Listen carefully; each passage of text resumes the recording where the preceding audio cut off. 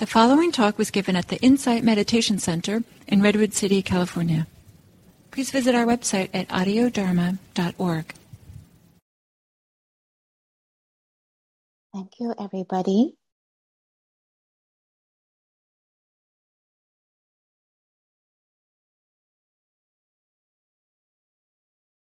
Today, I brought another great woman disciple of the Buddha with us.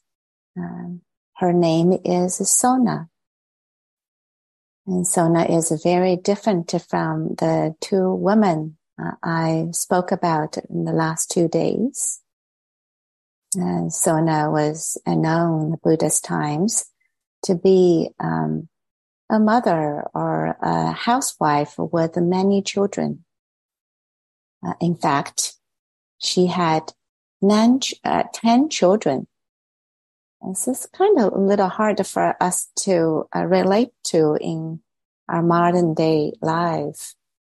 But it's not uncommon in the ancient times, maybe ancient India.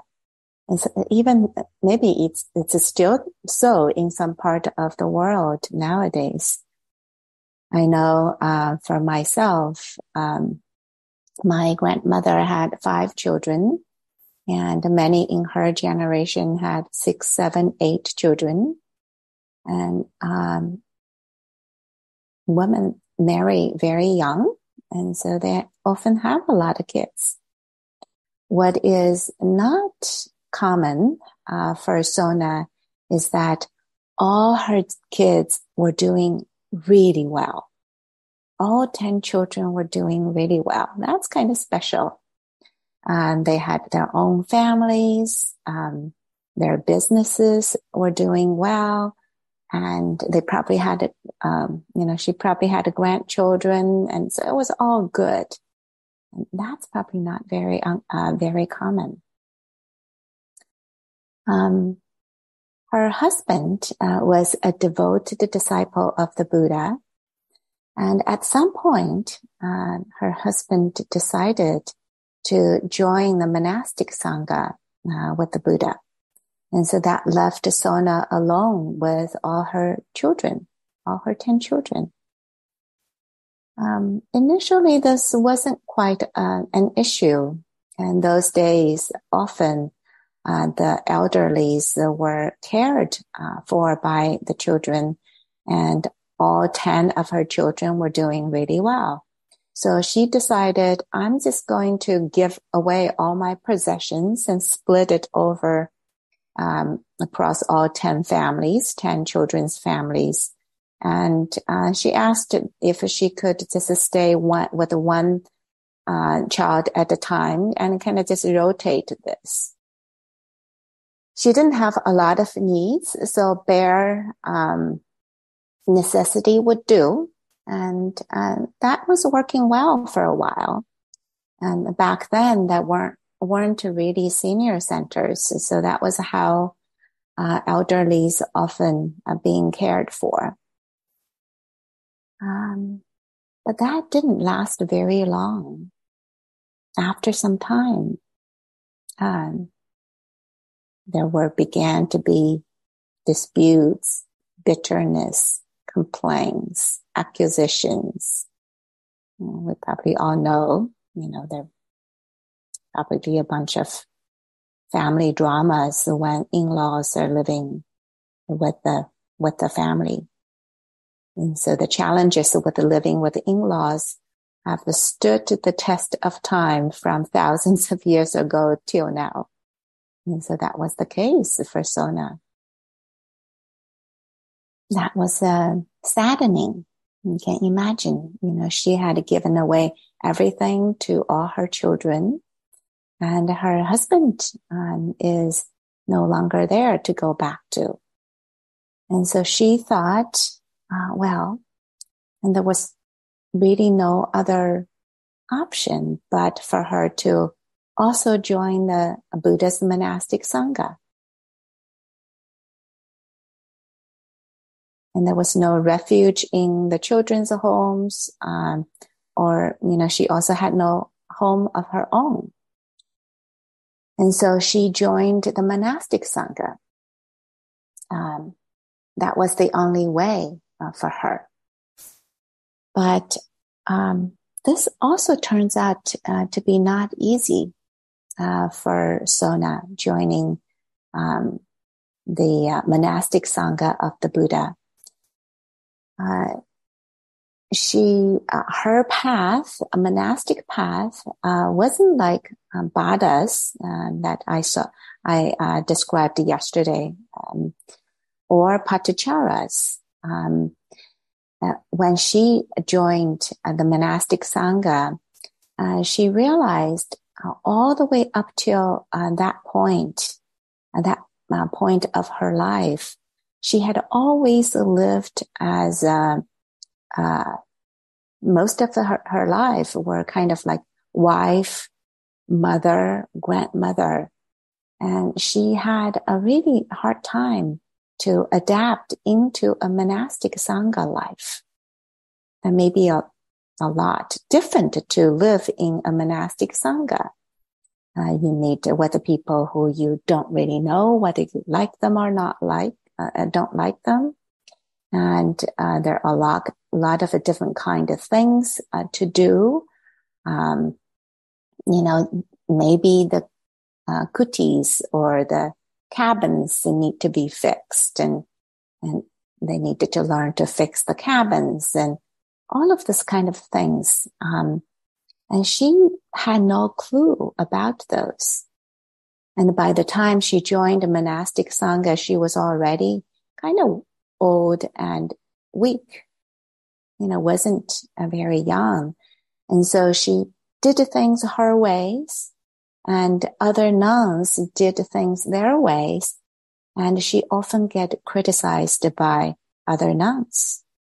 Maybe they were younger, maybe a lot of them were younger, and they would criticize her even on small matters. So that was really tough for her.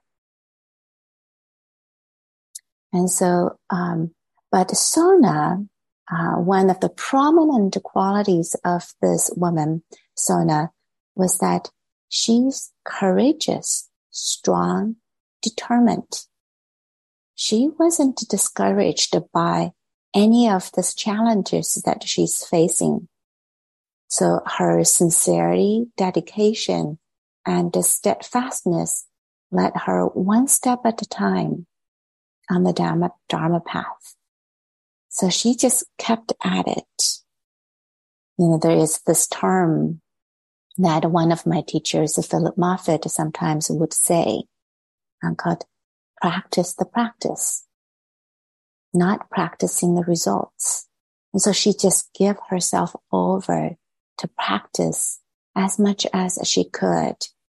And she probably didn't have a very good memory, but she set the Buddha's teachings in her memory. She memorized it by heart, and she practiced whenever she remembered to do so. And so it was kind of a wholeheartedness that she went forth with this monastic life. And so definitely not like Bada, who was very quick at grasping the teachings. This was not easy, and she's like this turtle, going one step at a time. But she kept going. And one day, this was what happened as she recounted this in the legends of the Terries, Padana. And so she said, and then the nuns left me alone in the retreat for Buddhist nuns, going off with the instruction, heat up the water while we're gone. You can see, these nuns were a little kind of mean when I read this, they were all going for retreat but they asked Sona to go heat up the water while they're gone. But this is what happened. She said, then bringing water, I poured it into a small pot. After placing it on the hearth, seated, I then kindled my heart. Just in the simplicity of those activities, pouring water into the small pot and putting it on the hearth, she sat down and her mind became collected, settled. You can say entered into a state of samadhi and mindfulness. So she says, seeing the body's diseasedness, essencelessness, impermanence, throwing off all the defilements, I achieved arahantship.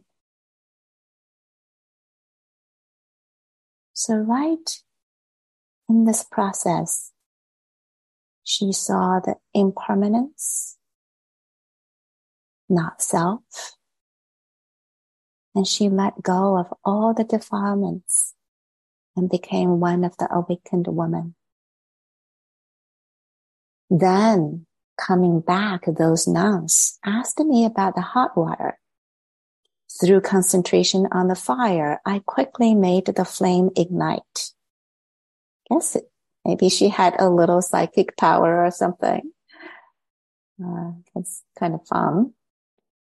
And then, astonished, the nuns made that fact available to the Buddha. Hearing it, Buddha, overjoyed, spoke this verse right then. A life lived only for one day, undertaken with a strong effort, is better than a century lived inert, lacking energy. So she was known to be one of the foremost of the nuns who had courageous energy, courageous effort in this whole process, never giving up. Was determined. Her old age, her householder conditioning didn't hinder her capacity to practice at all. She practiced the practice patiently and wholeheartedly, one moment at a time. I was reflecting that in the age and the culture, one is constantly pushed for efficiency, speed, patience, and a wholeheartedness can be hard to come by. And yet this can be one of those most important qualities and capacity to cultivate. And through this story, I may also realize that meeting difficulties and challenges are inevitable on our Dharma path. The Buddha experienced immense challenges too before his awakening, including fear and dread, living in the forest, and he faced it. And so did this disciple, Sona. And so will we, if we were to continue on our own Dharma path. And Jack Kornfield said this in his book, The Path with the Heart. As we follow a genuine path of practice, our sufferings may seem to increase because we no longer hide from them and from ourselves. When we don't follow the old habits of a fantasy and escape, we're left facing the actual problems and contradictions of our life.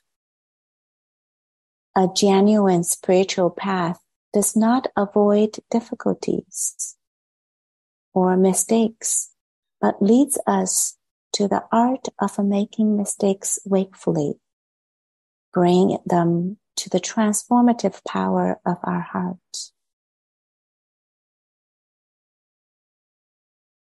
And so as we rest, abide in the stillness, openness of our heart,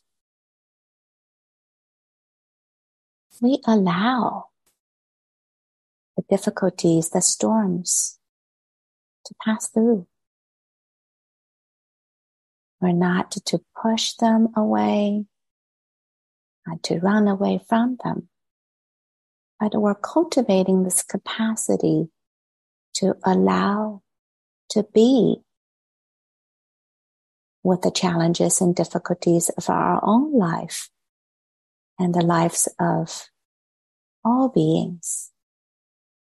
So may this be the transformative power of our heart for the well-being of all beings everywhere. Thank you, everyone, for being here. May you all be well.